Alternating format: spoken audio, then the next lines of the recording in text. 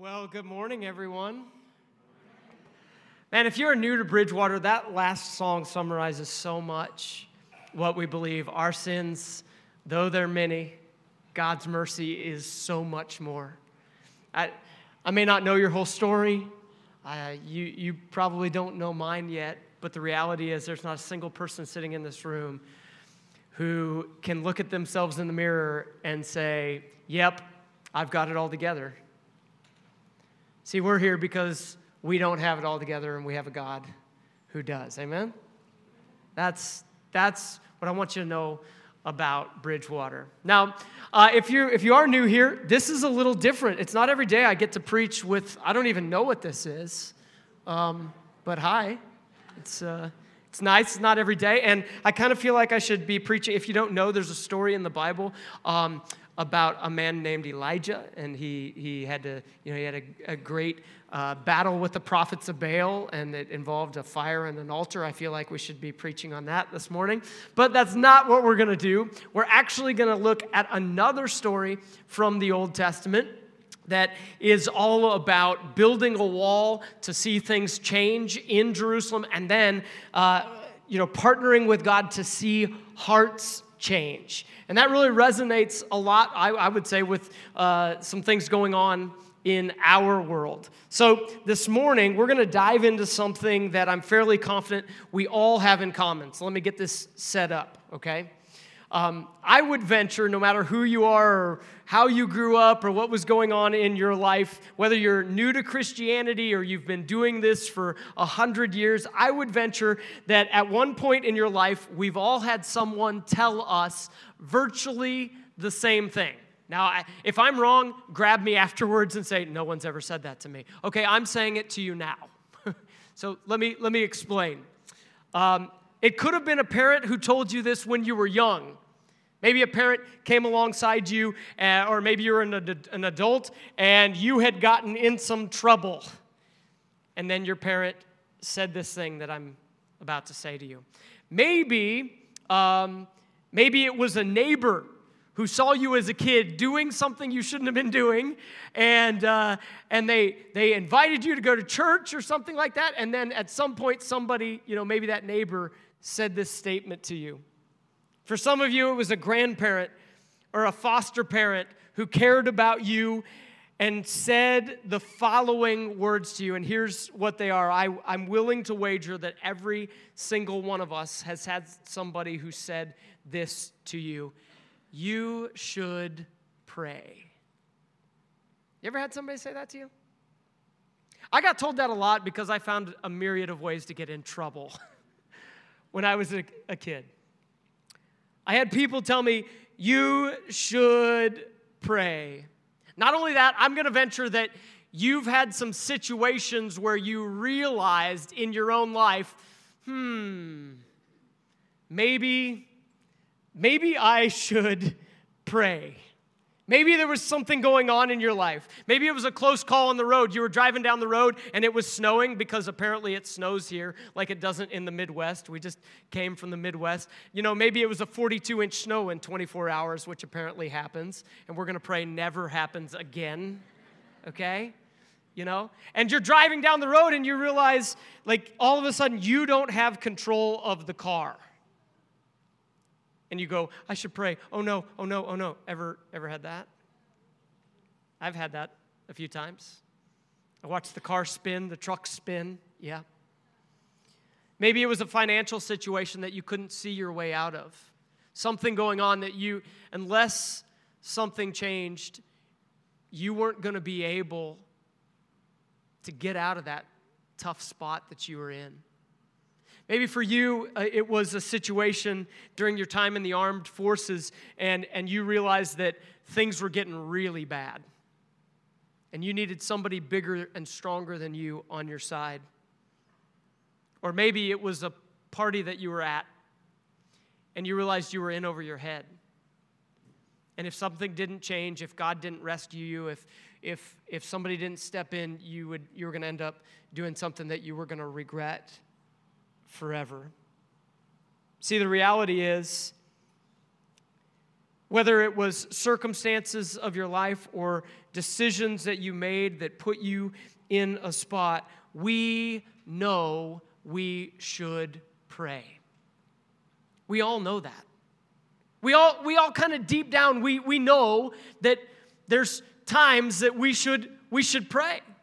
You know, we all know that there are times that we need to reach out, we need help, we need something bigger than us. In fact, for me, I wonder if you've had situations like this. I've had a few. Have you ever tried to beg or bargain your way out of circumstances or out of a situation that you behaved yourself into?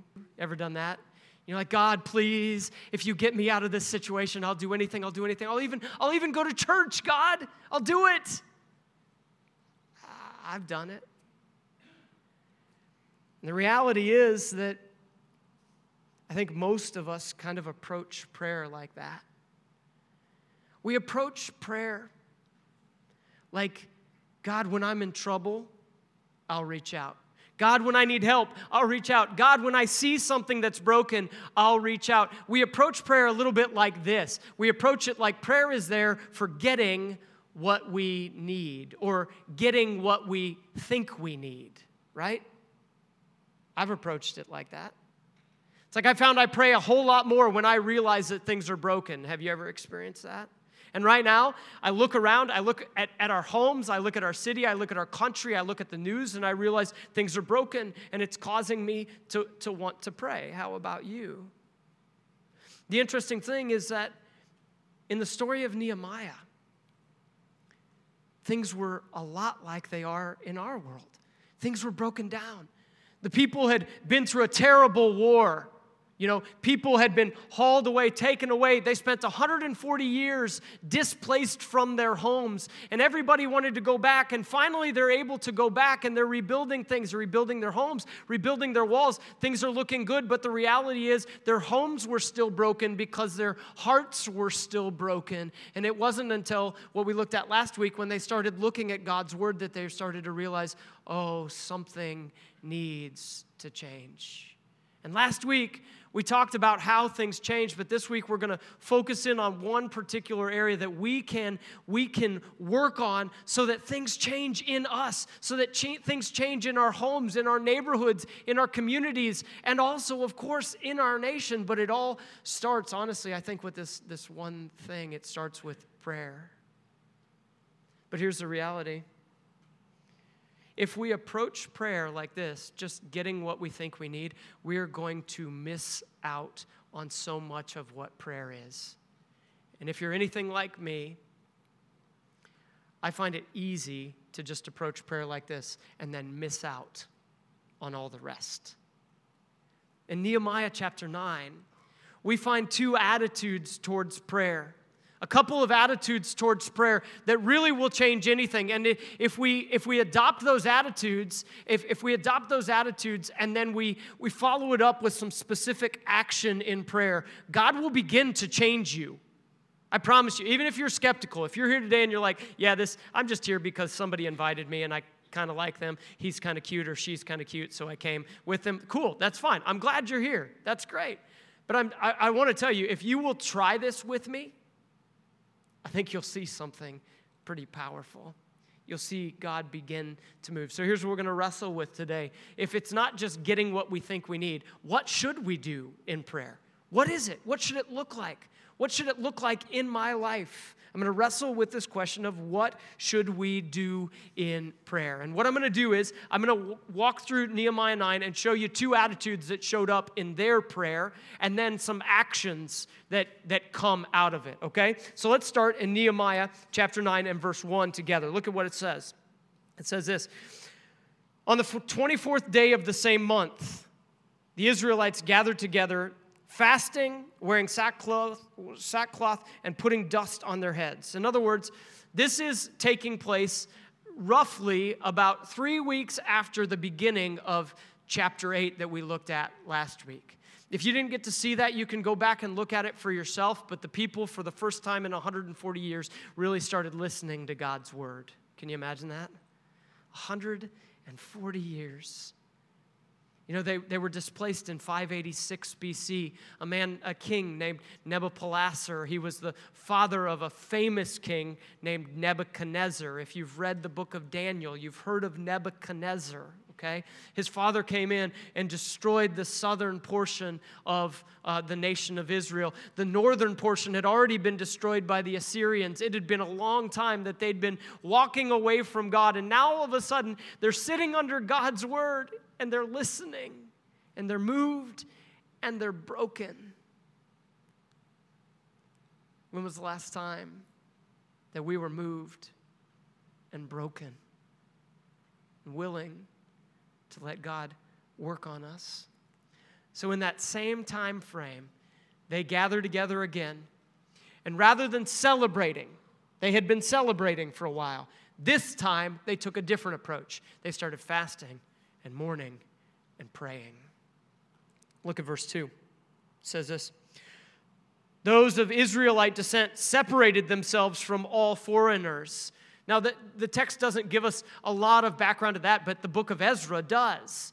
Okay, a book right before Nehemiah, in the book of Ezra, tells us that God had given the Israelites specific instructions about what their lifestyle should look like, and that there were people that they should be in relationship with, not because of their ethnicity, but because of who they chose to worship. And so there were people who did not worship the one true God, and he said, don't get married to those people. Don't be in these relationships with those people because they don't worship the one true God, and yet they disobeyed. And now, as they're listening to God's word, they started obeying. Look what else they did. They stood in their places and they confessed their sins and the sins of their ancestors. Verse 3, they stood where they were and they read from the book of the law of the Lord their God for a quarter of the day. This is more than likely 3 hours. In the Jewish mindset, the day would have been 12 hours. So the first quarter would have been from 6 a.m. to 9 a.m. So they're reading the book of the law of the Lord their God for 3 hours. And then they spent another 3 hours in confession and in worshiping the Lord their God. What is going on here? In these first 3 verses, I think we see a lot about their attitude in prayer. Now, before I talk to you about their attitude in prayer, can we just have a moment of honesty? I tend to take prayer pretty lightly. How about you? Here's what I mean. Naturally, it's easy for me to think of prayer as just like, well, I'll do that when I need it. Right? It's pretty easy. I think if we took it seriously, we'd be on our knees a whole lot more, wouldn't we? If we understood who we are talking into and who we have the ability to tap into and the power and the greatness of who our God really is, that would probably change our approach in prayer, wouldn't you agree? It'd change our attitude. It changed their attitude.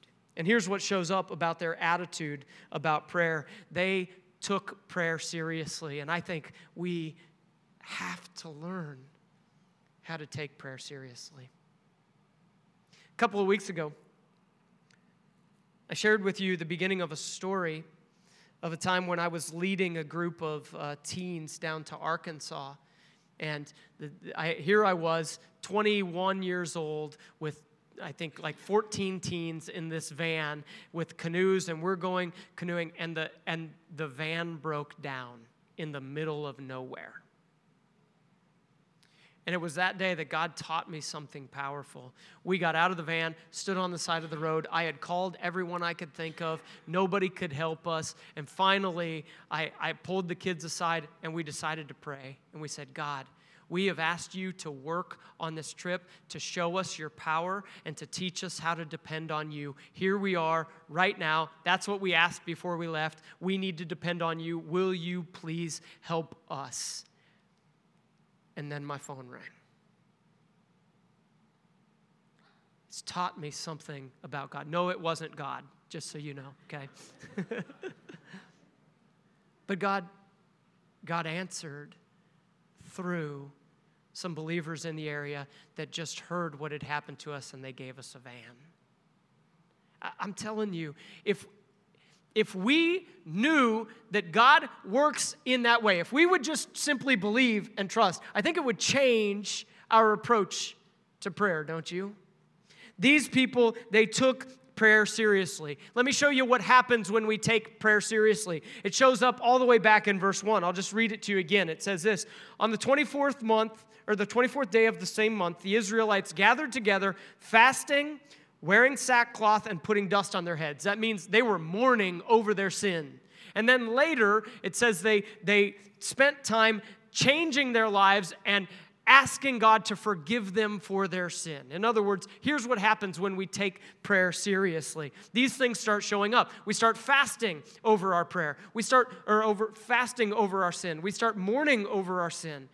We are willing to make life change. And then there's repentance. We take it seriously.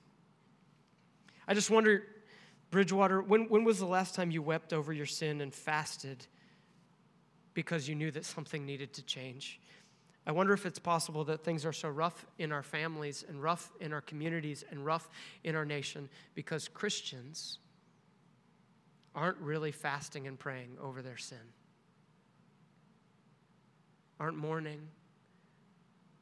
Yes, there's grace. Yes, God is gracious. Yes, we should depend on that grace, but we better not stop there. We better take God seriously, and it needs to show up in our prayer where we are serious with Him. We look at sin the way He sees it, and we agree with Him, and we say, that's wrong. I don't want to go back there anymore. God, change me, please, because if you don't change me, I'm going to wreck things.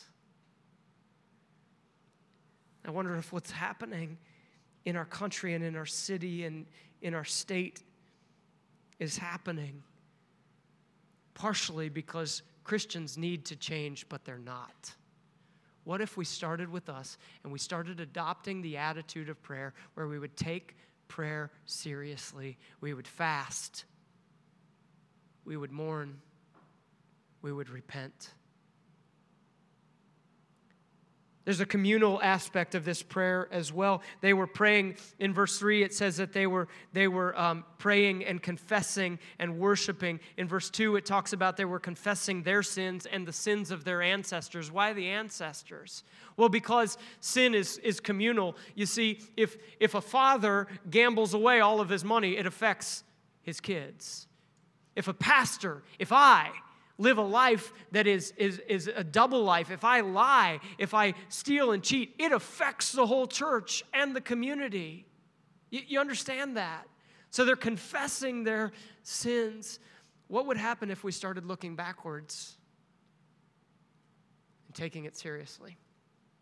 See, here's what I think should happen. Here's the action. So the attitude is take prayer seriously. Here's the action. We need to pray backwards.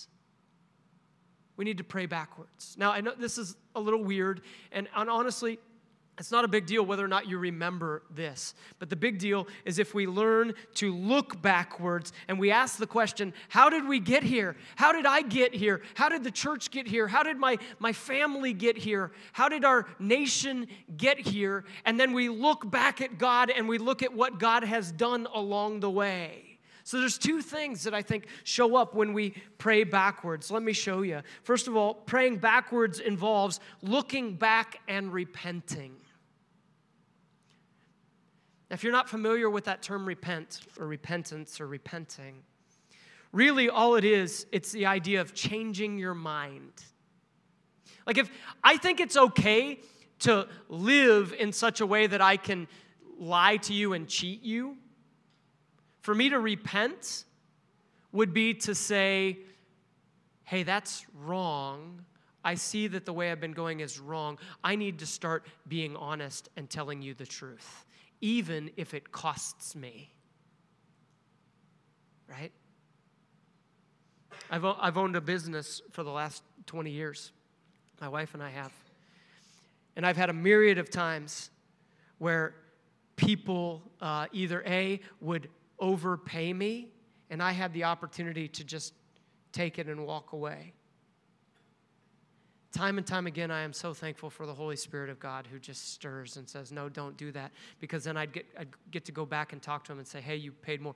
There are also times I worked in a very dangerous environment. There were times that we maybe did damage to a fence or something like that, and it would have been easy for me to cover it up and just walk away. And I'll be honest, I wanted to because I knew it was going to cost me. And oftentimes it wasn't me who did the damage. It was one of my employees. And now I know it's coming out of my pocket. I can't do that. Because God has called me to a life of repentance and looking at things the way he sees them. You know, Martin Luther, he was a priest in the Catholic Church, and then he began to read the Scriptures. And in reading through the Scriptures, he found grace given to us through the person of Jesus, not through specific works done by man. But he started to realize that grace came to us, yes, through Jesus, but we were also called to repent. And he said this, he said, all of life is repentance. Day in and day out, looking at ourselves, looking backwards, looking at who I've been, what I've done, and being honest about it. But then the good news is I don't have to live in that shame anymore because I lay it at Jesus' feet. Please don't hear me say live in shame. That's not it, but we pray backwards. We look back and we repent. Look at the text, verse 2. It says this. They stood in their places and they confessed their sins and the sins of their ancestors. A little later in the text, and I'm not going to be able to go all the way through chapter 9 today. You can look at it for yourself. It's beautiful. You should read it. It's an incredible prayer, okay? A prayer detailing the work of God and how God had worked through generations. It's beautiful. But in verse 33, here's what it says. Look, it says this, if we can bring that up. It says, in all that has happened to us, you have remained righteous. You have acted faithfully while we acted wickedly. Here's the second part of praying backwards. We should look at ourselves. That's the we have acted wickedly. Secondly, we should look at God and who he's been, and we should recount it. We should praise. We should honor him. I think praying backwards involves looking back and rejoicing in God's faithfulness. This is beautiful. Has God been good to you? My wife and I have a saying around our house. When I entered into ministry, I realized that wasn't necessarily always going to be something where maybe we would make as much money as we necessarily wanted, right? Okay. So there have been some times throughout our lives where maybe the month was longer than the money was. And you've probably experienced that a time or two as well. And we were tempted to just go, okay, God, now what? And to be fearful. But we have now watched, over the last 20 years, we've watched God step in, and there has never been a single time when God didn't provide. Never once. So when I look back at that, it reminds me that I have a lot to praise him for. I can say, God, I know what you did when we were newlyweds and we didn't really know how we were going to be able to pay for things. We didn't know how we were ever going to be able to save up for something like retirement. Where's that going to come from? But God, you have been good and you've provided. What about you? The Israelites, they recount their prayer. They talk about creation. God, look, you've done great works in creation. They talked about God's covenant with a man named Abraham. They talked about God's work through the Exodus and bringing the nation of Israel out of slavery in Egypt. They recount so many good things. What if we started keeping short lists with our sin and long lists with God's powerful deeds? That's what it means to pray backwards. Look at chapter 9 and verse 5. Here's what it says. Here they are. They're recounting God's faithfulness. Blessed be your glorious name, and may it be exalted above all blessing and praise. Verse 6 It says this, you alone are the Lord. You made the heavens, even the highest heavens and all their starry hosts, the earth and all that is on it, the seas and all that is in them. You give life to everything, and the multitude of heaven worships you. Wow. That needs to be involved in our prayer. Again, my tendency is, Lord, I have a problem. Please fix it. What if we started? Sure, there's a place for that. In fact, we're about to get to it. But what if we started with repentance, and then we went to praise, and now we can look at the second attitude. Okay, so the first attitude is just they took prayer seriously. Look at what else happens. They started to take God seriously. So these verses that show up in between, okay, if you have your own Bible, I would urge you, go and read verses 5 all the way through the end to verse 38, okay? You've got to see this. They started to take God seriously. They believed him. They saw he had done great things, and they're like, okay, we're going to trust you. We're going to depend on you. They took God seriously. Now, if you're new to Bridgewater, you've got to know, we don't take ourselves very seriously. We joke around, we laugh, we're real people, we're normal just like everybody else, okay? But the reality is, we take God very seriously. When he says something, he's going to do it. What his word says, we believe it. That's the truth. What if we started taking God seriously? Like he said, he wants to use us to see people saved. Like we talked about. Found people, find people. What if we took him seriously and just started praying and living based on that? What if we took him seriously when he says that heaven is real and hell is real, and every single person who has ever lived will spend eternity in one of those two places, and the only thing that makes a difference is Jesus? And what if we took him seriously in prayer when he says, I see you, I care for you, I'm never going to leave you or forsake you. So whatever you're going through right now, you can go to him. Family is falling apart? Okay. God's not done. Let's take him seriously. Look at verse 32. I love this. See, the Israelites, they prayed. They repented, they praised God, and then they started to ask God for help. It says this, now therefore our God, the great God, mighty and awesome. Do you realize who he is and how powerful he is? Oh, I get it. The American dollar is the be-all and end-all. No. God is. God is great and mighty and powerful. He is awesome. He keeps his covenant of love.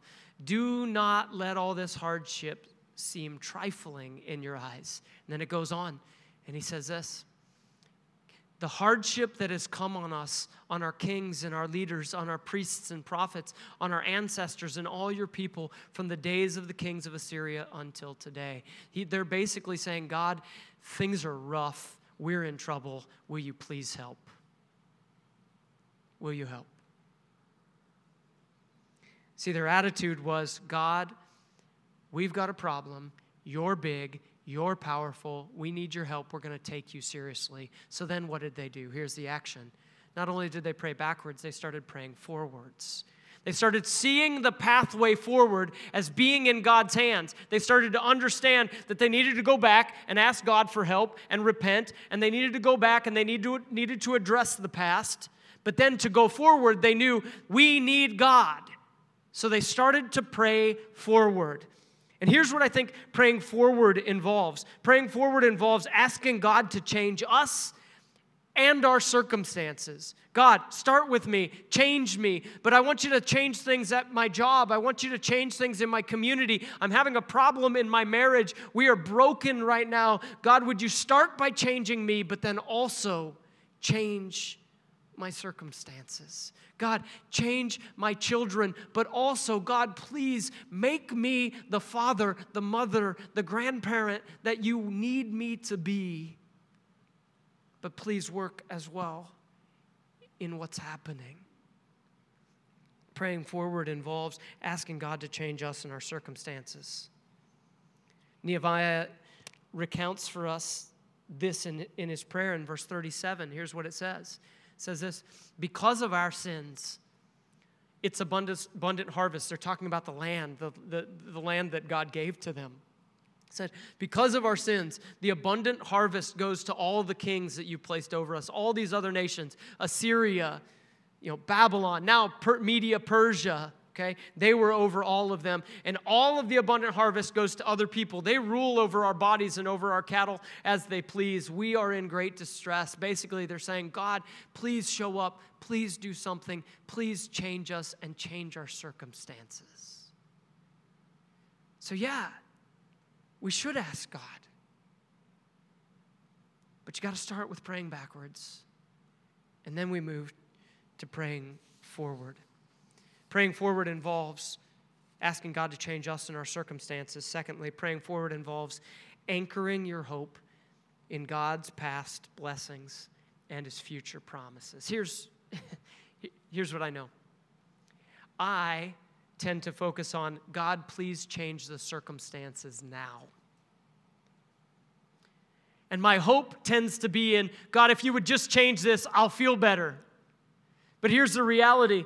My hope has to be rooted in who God has been and the promises that He has already made, because He will deliver. And even if He doesn't change my circumstances, even if He never changes our nation, even if He never changes our community, never changes our family, God will keep His promises.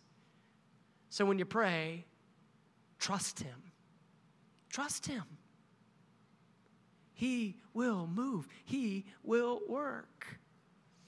See, I'm far too focused on the here and now. How about you? What if we learned to pray backwards and forwards? If we had an attitude of taking prayer seriously and taking God seriously, I wonder what would happen. See, the reality is, Christian, if you're here today and you're a believer, your hope is in God, not in your circumstances.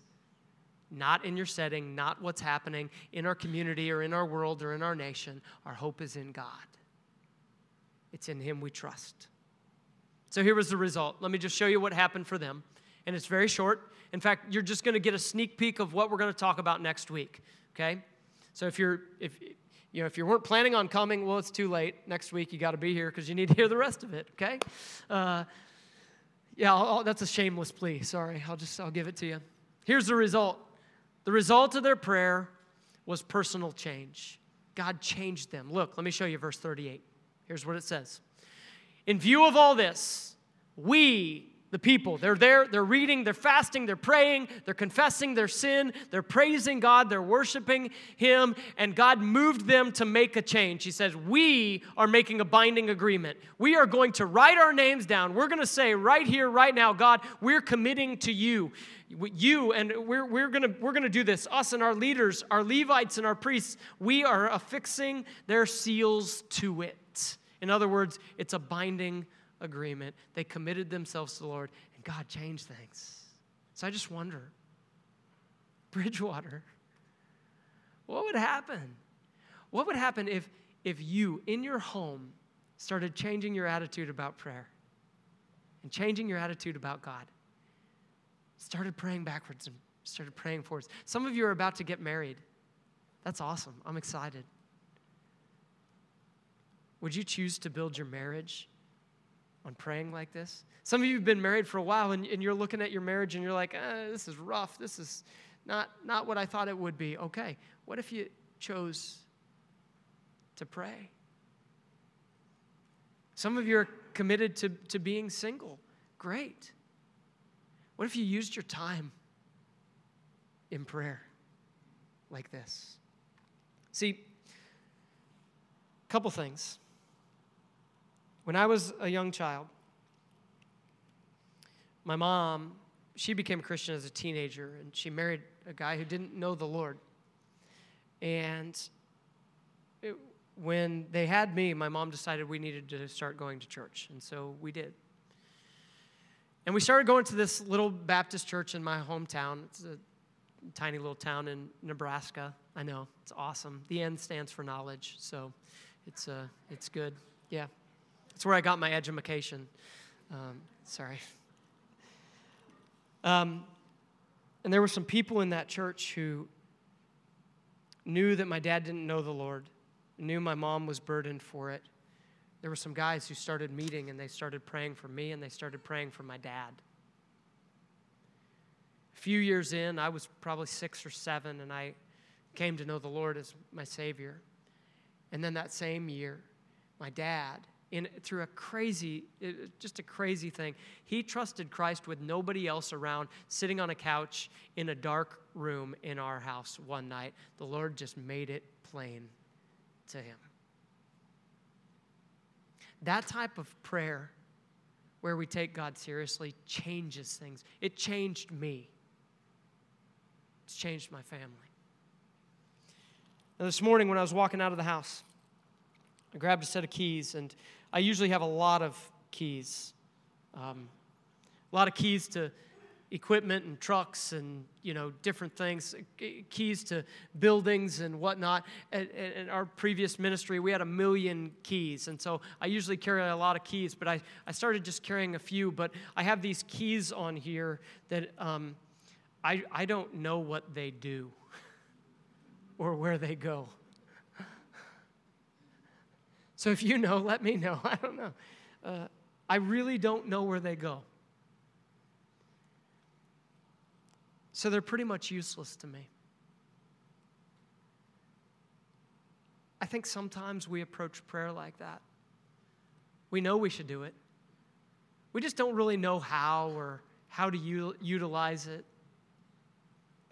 And I hope that today, as we look at this account of people getting on their knees before the Lord, repenting, confessing sin, turning away, I hope it becomes like a key for you, that you know exactly where it goes and how to use it, so you can unlock the door to having an intimate relationship with God, and God will begin to move and work. I don't want you to carry around that key and not know where it goes and not know how to use it.